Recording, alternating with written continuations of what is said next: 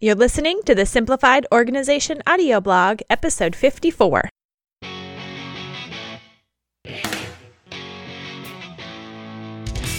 Welcome to the Simplified Organization audio blog, 5-minute pep talks to help you organize your attitude and learn to love what must be done.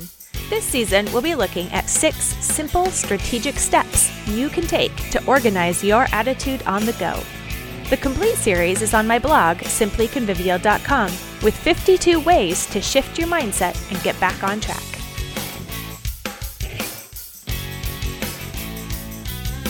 Beginning in 2018, all my articles, podcasts, and courses can be found at simplyconvivial.com, where everything comes back to our motto, repent, rejoice, repeat.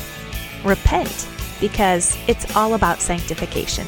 Rejoice, because gratitude brings resilience and joy. And repeat, because practice is the process, a design feature, not a flaw.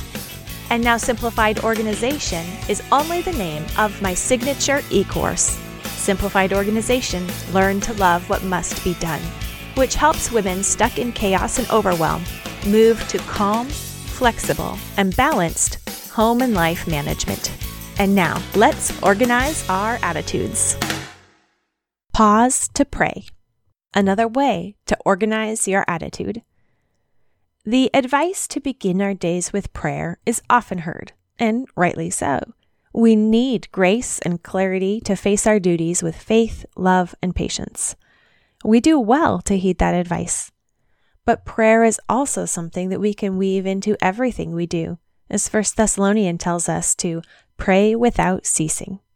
The Heidelberg Catechism asks a question I think we've all felt, whether or not we've said it out loud.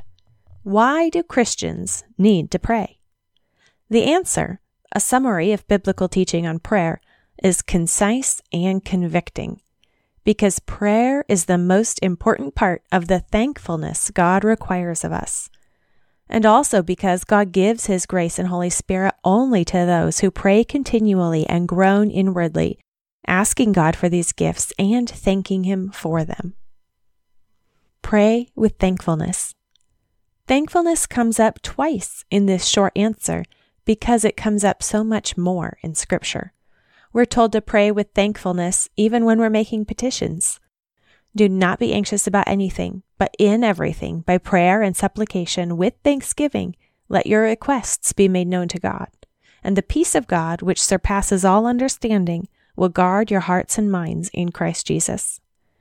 The promised peace is for those who request with thanksgiving.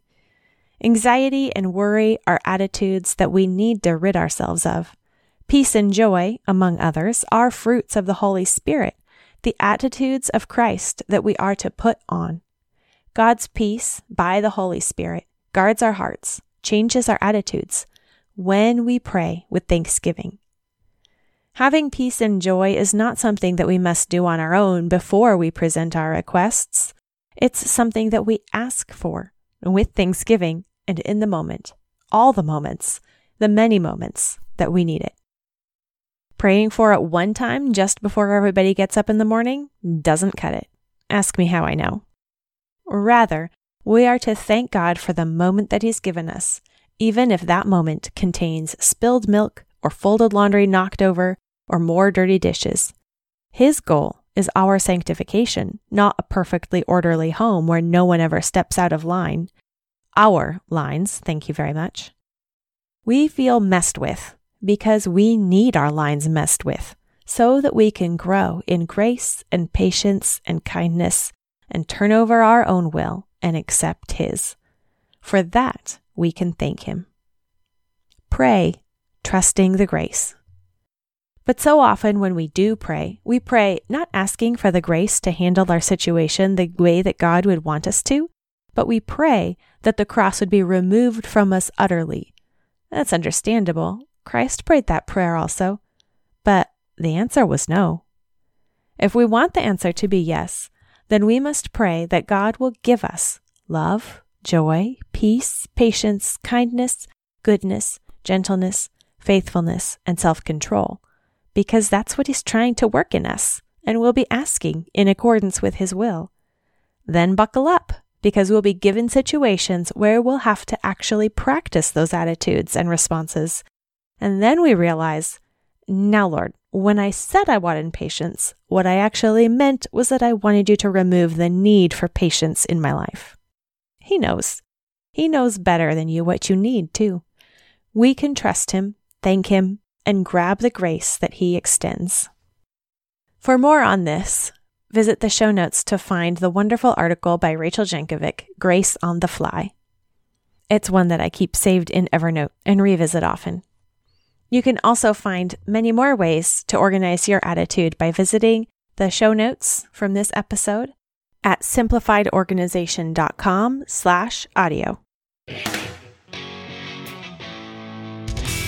And that's it for this episode of the Simplified Organization audio blog. Head on over to simplifiedorganization.com/audio to find all the episodes and to get a peek into my e-course, Simplified Organization, Learn to Love What Must Be Done. That's simplifiedorganization.com/audio. Now, work your plan, roll with the punches, and do the right next thing.